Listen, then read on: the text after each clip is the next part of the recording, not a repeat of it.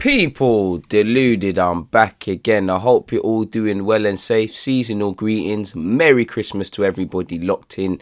And once again, Merry Christmas and welcome back to another edition of the Deluded Podcast, the DG Podcast, the Really and Truly Podcast.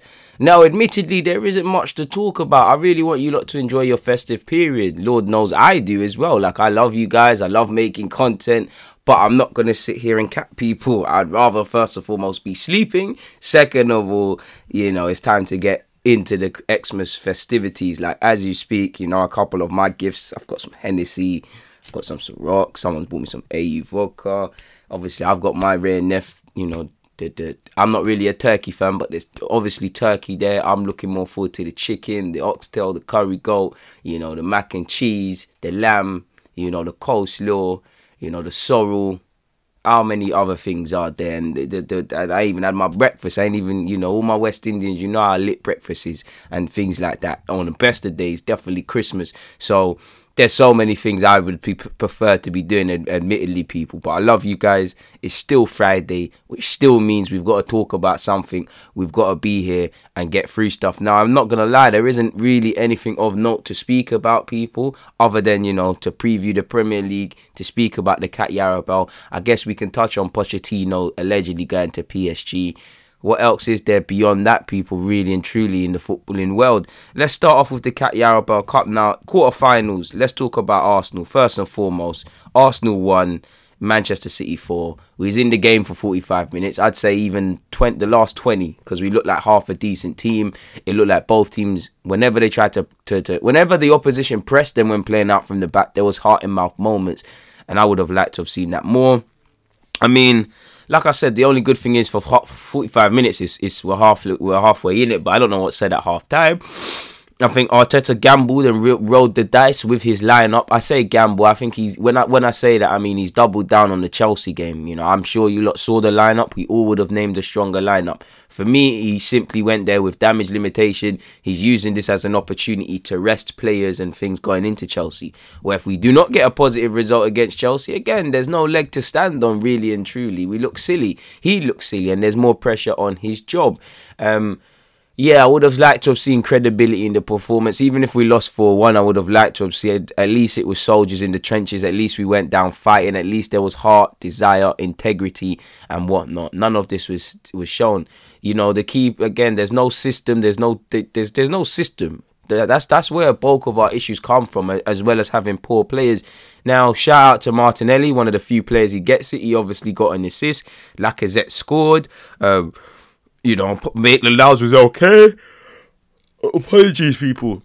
That's how boring the game was. But apart from that, I'm scratching my head trying to find positives. 3 minutes into the game, people are not following runners. Keeper's not coming out. And Gab Jesus has scored. Shout out to Joe Willock as well in the build-up to our goal, because that's the only positive. Joe Willock had a decent game, I felt, and he had a decent little role for himself. Need to see a bit more technical quality from Joe, but when he's got a little role to run himself ragged and press the centre-halves and earn a couple frames and corners, that's Joe. But I saw more desire in Joe, to be a quarter-final, to see my manager kind of throw the game away. You look at, we're in a worse situation. A win could do a lot for us in the scheme of, feel-good factor. City still named a strong team. We've rested players, so we've been a bit disrespectful in that regard, and we got it self-handed to us. You can't account for not following runners, not being aware of runners either, not stopping the crosses, and your keeper not coming out. Like, I don't get what was going on for Gab Jesus' goal. Mahrez' goal in the second half where they put him free. Again, the keeper, it's got to the point now where certain players like Runnison, as much as I blame him, I think he's to blame. He's poor. He's clearly not of the standard to be a championship keeper, let alone play in a quarter-final.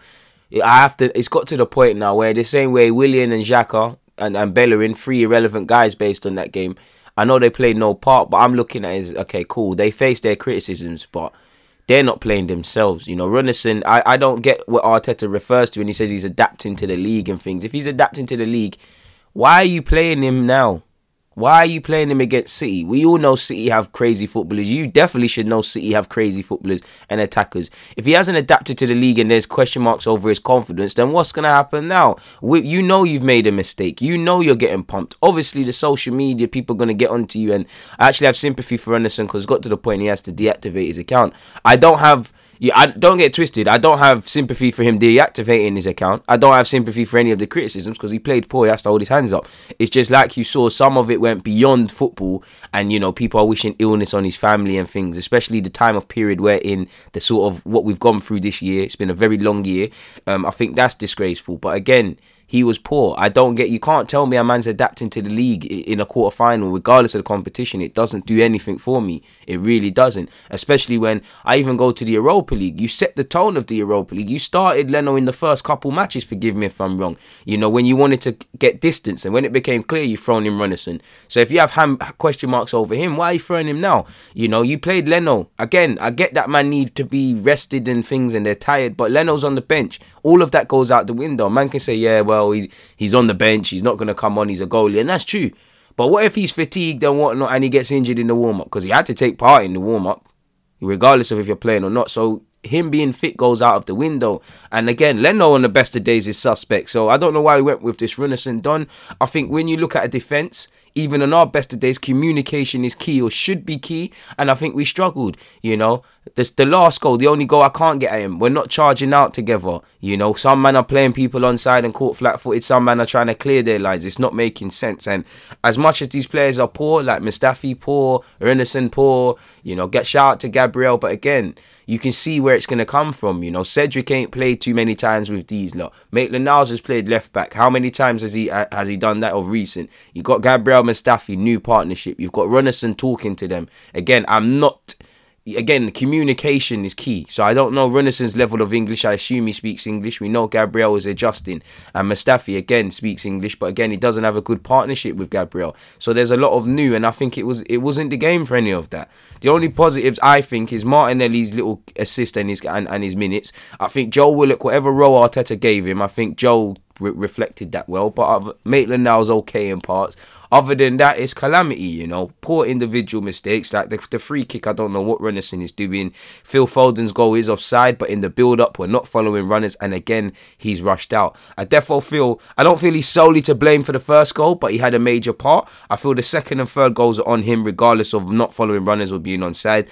I won't get at him for Laporte's because, again, I'm concerned, and definitely going into the Chelsea game, that's the sort of stuff that annoys me, because against Burnley, let ourselves down from a set piece, Against Everton, let ourselves down from a set piece. Midweek against City, let ourselves down from a set piece. You've got Chelsea who, score a lot of goals, keep a lot of clean sheets of recent, but they're up there for putting crosses in the box. And we've all seen Zuma's leap in the Premier League, so we know what time it is. And they've obviously got Thiago. It's the Giroud derby. I'm sure we can all see Giroud scoring and the rest of it, people. So again, we're not learning lessons. Cheap individual mistakes ultimately gave us too much. But I feel from the 13th minute to the 31, when Lacazette scored, we looked alright. We looked like a team that might put in a credible performance. But you have to do well for 90. And it's another game, ultimately another mad scoreline. To be so close to Wembley, regardless of the competition, and to put in a performance like that for the players that did play, to throw it away like that, it's crazy, man. It doesn't make much sense, and it doesn't fill me. It doesn't help us at all, people. So it's an L, really and truly. What can I say, people? We huffed and puffed in the second half, if you could say that, in patches. But he didn't really test their goalie. And again, I'm not saying they keep a suspect, but it's hardly Edison. The one little times we pressed them with Martinelli, or there was little heart in mouth moments. There was one time he made a mistake and absolutely took out Martinelli. So it's same old nonsense from us, and we're out of the competition. And we can only focus on the FA Cup, try to do a thing in the Europa League, and just try and save face by playing better in the Premier League.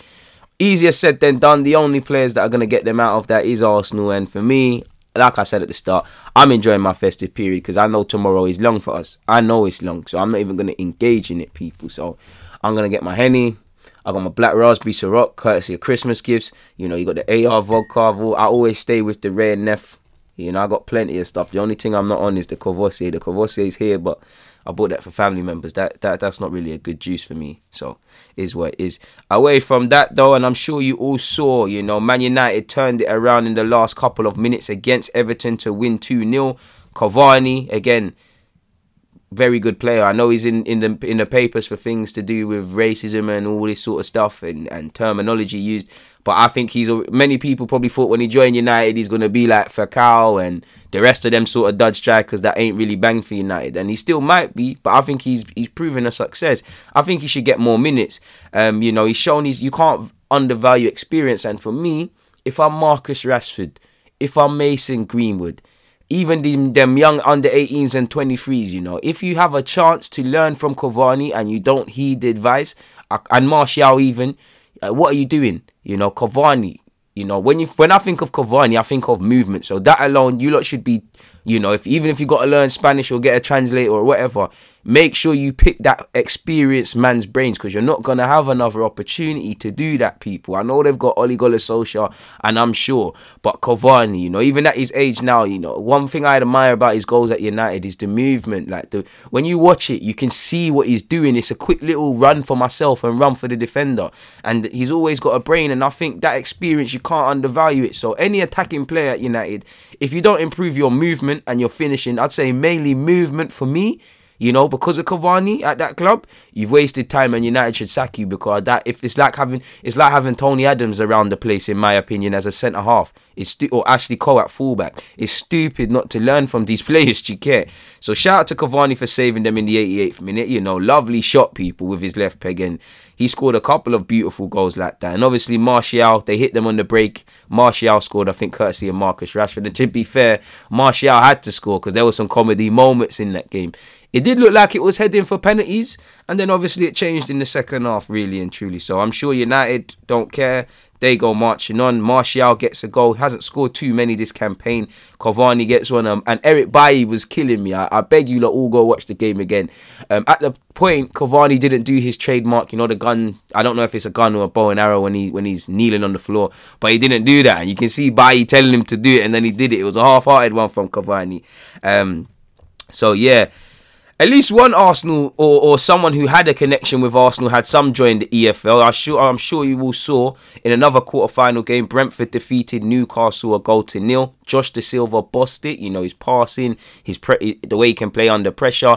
I think he's twice the player Joe Willock is, and I think for him to leave despite being offered a new deal tells you it. And he follows for me. We let him go for free. He's instantly 20 million for Brentford minimum. 20 million minimum if and when they want to sell him, if they don't get promoted and whatnot. If Ben Rama's 30 or Josh Da Silva, he's got a way ahead of him. I think he's actually the reason, in my opinion, Joe Willock is in the England under 21s lineup, because he's there. I've loved Josh Da Silva, and you can tell he's had a solid Arsenal education. You can actually tell he's played in a bunch of positions. I've seen him play up front at Arsenal and play a number of roles, and I think he's got more personality to show. I don't think over 90 minutes he's at the top of his game all the time, so there's a lot of development, but he's a fantastic player, fantastic sweet strike with his left foot to send his team through, and it's serious pressure on Newcastle because Steve Bruce is going to have to answer for that. Brentford have Spurs, I believe, in the next round, so there's a good chance Spurs go to Wembley, sadly, and might claim their first trophy under Jose Mourinho, which once again shows Jose's a winner. I'm sure most Spurs fans will be happy with winning a trophy because they don't really know what that is. It's like a virgin around a condom. You don't know what's going on in that regards. So then we're going to have to be shameless if and when they do win this competition and say, yo, you mean to tell me you brought in Jose Mourinho on that big million contract, you brought Gareth Bale back to win the Mickey Mouse Cup? I hear that. It's not even an FA thing. Agendas are free. But on a serious note, Brentford versus Spurs is a good one. Spurs you're at Wembley in the semis, one step from the final. Be stupid if they let themselves down. You've got a Manchester derby, you've got United versus City. Something tells me if City go to the final, Spurs win. If United go to the final, they pattern Spurs. So I don't know what happens in that regards, people. I've jumped the gun a bit. Like I said, we've spoken about Newcastle's 1-0 defeat to Brentford. We've spoken about Manchester City demolishing Arsenal 4-1. We've obviously spoke about Everton losing 2-0 to Man United. But Stoke, two teams I hate. I don't know who I hate more. All you got to do is throw Chelsea into it. Obviously, Spurs and Chelsea are like default. I just hate Spurs. I can't wait. I mean, I just hate Stoke. Like, I really want them to go down. Obviously, with the whole Aaron Ramsey stuff, got no love for Stoke. But yeah, man, Spurs defeated them 3-1. Gareth Bale opened the scoring. Ben Davies followed his Welsh teammate and also scored in the 70th minute to pull it 2-1 after Thompson scored for Stoke and made it 1-1 in the 53rd minute. Harry Kane put a bit of daylight between the two teams 9 minutes from time in the 81st minute. So Stoke are out. And you know Stoke have some decent players, man. You know, their former Spurs lad Oakley Booth played. You know, for me, I'm a big fan of Harry Schotter. I can't say his name. I'm sure he used to be playing in Scotland before he moved to Stoke. 22 years of age. I think he can develop a bit more. I think Nathan Collins is the one to watch. 19 years of age. Has played a couple of times now, and is probably, you know, turning into someone that's of interest to clubs. He can play in the back three. He also can play in the back four. I think Davinson Sanchez struggled personally in that game. People, for me, I think he struggled, and there's a lot of pressure on Davinson Sanchez. Obviously, every goal for Bale does well. Dele Alli was hung out to dry by Jose Mourinho, and I know with Pochettino going to PSG, the rumours of Eriksen, of Dele Alli on loan or permanently are going to intensify.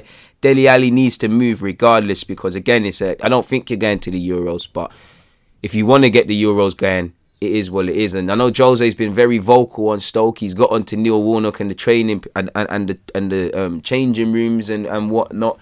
After the game, he said he basically accused Dele Alli of creating problems for his own team. He said a player in that position is a player that has to link and create, not to create problems for his own team. And obviously, this goes back into in September when he said it's important for him to perform. And as you lot know, Dele Alli was substituted not shortly after Stoke equalised. So again, it's a problem, people. And he said in that situation, an objective counter-attack would probably end up with a goal. And it ended with a counter behind our defenders. We were unbalanced because when you are in possession, you have fullbacks out wide and another midfielder in a different line. And they caught us on a counter-attack. And they transformed the result of the game. That was totally in our hands. And he also said apparently Gareth Bale has picked up a calf strain, which is why he didn't start in the second half. So Dele Alli's in the mud, really and truly. He needs to move to get his career going again. He's 25 in April. You know, he's not playing. Again, I always have... Just forget about England. Forget about the fact that he, you know, previously it was, you know, Son was there, but it was Kane and Dele when you're thinking of Spurs. You're not thinking of Dele, his stock's fallen. Just enjoy it. Can't be nice training, going to work every day, training, knowing you're not playing, knowing that you're going to get subbed, knowing that sometimes in the Europa League you ain't even competing 90 minutes, knowing that you're being digged out. Now for Dele, it's been a long time coming because I don't think he's developed enough as a footballer. I still don't know what Dele Alli's about, and a bit of that for me is on Pochettino, because I felt there was a lot of short-term fixes at Spurs. You had Dyer in defensive mid. You knew long-term he's a centre-half. Dele Alli, who's playing off the left, and it worked well on the counter or linking up with Kane, but I don't think his game intelligence improved. You know, I don't know what Dele Alli's about. Is he a box-to-box? Is he a striker? Is he an inverted off the left creative midfielder sort of thing? What is he? And some of that's down to him because he hasn't developed. You know, there's been many times, and a lot of Spurs fans I used to speak to, they used to say Dele Alli rarely had a good game historically when he didn't score. And that tells you everything, you know. Even his goal scoring is inflated. But I think he deserves to go somewhere where, you know, he's actually has a half decent chance of playing. He's actually liked by the manager. And he has to react to Jose, because, again, it seems like he whatever Jose wants, he hasn't done it. And I'll give that to him. You know, Ndombele turned it around. I don't know if Dele Alli's of that same ilk or is attempting to turn it around, people. So make of that what you will. Make of that what you will, really and truly. It's quite harsh for Dele Alli, but oh well, nothing to do with me. I'm an Arsenal fan. Now if we look at the Premier League, people, you've got Leicester versus Manchester United. That's down to be a tasty game. Second versus third. United, if they win, they got a game in hand as well, depending on what happens in the Liverpool game. You know, 26 points that can turn to 29. That's a couple of firsts. And what will people say? I know they've said it's a woeful season, this, that and the third, but that's a good year, people, really and truly. Leicester have lost more Premier League games and conceded more Premier League goals against United than they have against any other team in this competition. Man United have lost just one of their last 22 Premier League meetings with Leicester. Manchester United have scored in each of their last 22 Premier League meetings with Leicester, people. So it's down to be a tasty one. And Leicester have shown they can cut up numerous teams this season. So we have to see what's happening. You've got Fulham against Southampton. Fulham, who are turning their form around with respect, are playing an informed Southampton team. And with that, Fulham have lost just one of their last 7 at home against Southampton. Fulham haven't won a league match at home since Boxing Day 2003. Southampton, as you know, have won 3 of their last 4 Premier League meetings with Fulham. And Southampton on that note have won 6 of their last 8 games on Boxing Day. Their only defeat came in the 5-2 in 2017 against Spurs. Aston Villa against Crystal Palace. Crystal Palace, I'm sure, want to react after that heavy defeat by Liverpool. Aston Villa, they're having a good season. They've won 2 of their last 3 Premier League meetings against Palace. Palace have won just 1 of 8 Premier League away games against Aston Villa. And they've never scored more than once in those 17 away games. So we'll have to see. Aston Villa have won just once on their last 10 match days on Boxing Day. So that's one that could go either way. And if I was a gambling man, that's one I might leave out of the accumulators still. You've got Wolves welcoming Tottenham Hotspur to their place. That's going to be a crazy game, people. As you lot know, last time Fulham won Wolves won 3-2 at Tottenham. Spurs have won each of their last 3 Premier League away games against Wolves. Spurs have lost their last 2 Premier League games, which is as many as they had in their previous 22. So I'm sure there needs to be a reaction, and they want a reaction. Wolves, since returning to the Premier League, people, have won 17 of their 19 Premier League home games when scoring the first goal and drawing the other 2. So you let Wolves score first, you could be in trouble. Sam Allardyce got a big job to keep West Bromwich Albion in the league, and it's not helped any quicker and easier by the teams they'll face. They'll go and travel to Anfield against an informed Liverpool team who are unbeaten in 10 league meetings with West Brom. We'll have to see, people. We really have to see what's happening in that regard. You can't look beyond the Liverpool win. West Ham got drummed 3-0 against Chelsea. They play against Brighton, and West Ham actually winless in all 6 of their Premier League meetings with Brighton, losing the first 3 and drawing the most recent 3. Brighton have won just 1 of their last 5 away league games against West Ham, people. Brighton have won just 3 of their last 19 games in London, people, which is crazy. Brighton have won just 1 of their last 12 Premier League games, people. The last time they won was 2-1 against Aston Villa in November, and I bet the last time Brighton won at home was Arsenal, and we've got to play them soon, so we know how that script goes. Leeds United against Burnley. Leeds had a crazy game last time out against Manchester United. This will be the first ever Premier League meetings between the 2 sides, people. Last time they played was in 1975-76, was when Leeds won in that game. Burnley lost their last Premier League match in Yorkshire, people. They've not lost consecutive league matches in the county since October 2011, people. Only Liverpool's Premier League games this season have produced more goals than Leeds, people. So we'll have to see. That's going to be an interesting game. You've got Sheffield United against Everton.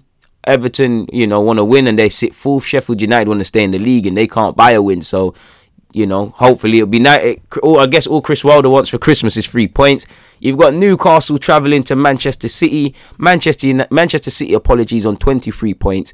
If they win and results go other ways, again, they could advance up the table and get closer to Liverpool and Champions League spaces where they should be. Newcastle obviously lost to Brentford, and again, pressure could be on Steve Bruce. We'll have to see, people. As you lot know, Newcastle have lost each of their last 5 league games on Boxing Day. Manchester City have won each of their last 11 Premier League home games against Newcastle, people. So make of that what you will. Unfortunately, you've got Arsenal versus Chelsea. I can't look beyond the Chelsea win. It's 5th versus 15th. Again, when I think of Chelsea, I think a side that has... I think the only positives I can see from Arsenal is that on one hand, football isn't won on paper. It isn't. So form goes out the window when you start, hopefully at least. And also when the game, whether Chelsea are leading or not, when you're not in control of a game, I think Chelsea struggle and it can go either way. That being said, they've improved defensively. That new keeper's coming and he's up there for clean sheets. They're a team that like to cross the ball a lot. We're a team that struggle to deal with set pieces. As I said earlier, it's written in the script Giroud scores. It's written in the script Werner, if starting, he's got 9 games or so in all comps without bagging, or maybe in the league, and he will score, such is Arsenal. Again, Arteta doubled down on this fixture with resting players. So again, it's all on him.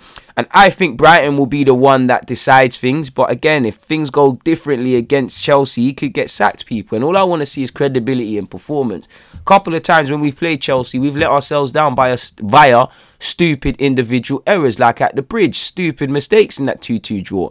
When we played them this time almost a year ago, we threw it away in the last 15 minutes. So make of that what you will, people. And I'm sure Chelsea, again, a lot of talk of recent about United being in a title race and Leicester being in a title race, and even Spurs, who are behind them in 6th on the same points and behind on goal difference.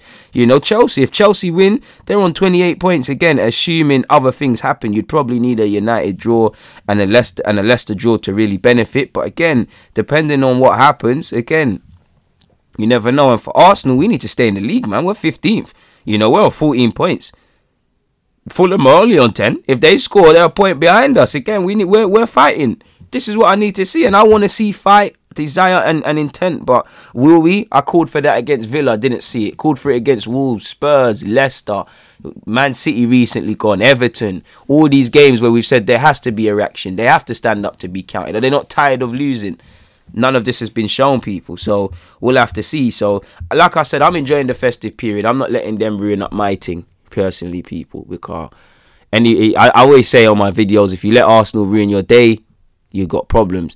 I'm sure you've all saw as well in other news, Tuchel has lost his job. Apparently, privately, he's admired as a great tactician and a good coach, but he clashes with the hierarchy on and off the field, and the players never warmed to him, and he never warmed to the players. These are things where, you know, other Arsenal managers were saying that about Arteta. We're now saying that about Tuchel. About Emre. So how can then we go and sign Tuchel? I don't think the club are sacking Arteta anytime soon, first and foremost, because I don't think they have a succession plan. And as much as I want Arteta gone to a degree, and I'd love him to turn it around, there's no plan. It's not that when I say I don't want him sacked for no reason, it doesn't mean I'm saying keep him. It doesn't mean I'm saying condoning it. But we sack him, what happens tomorrow? You give it Mertesacker.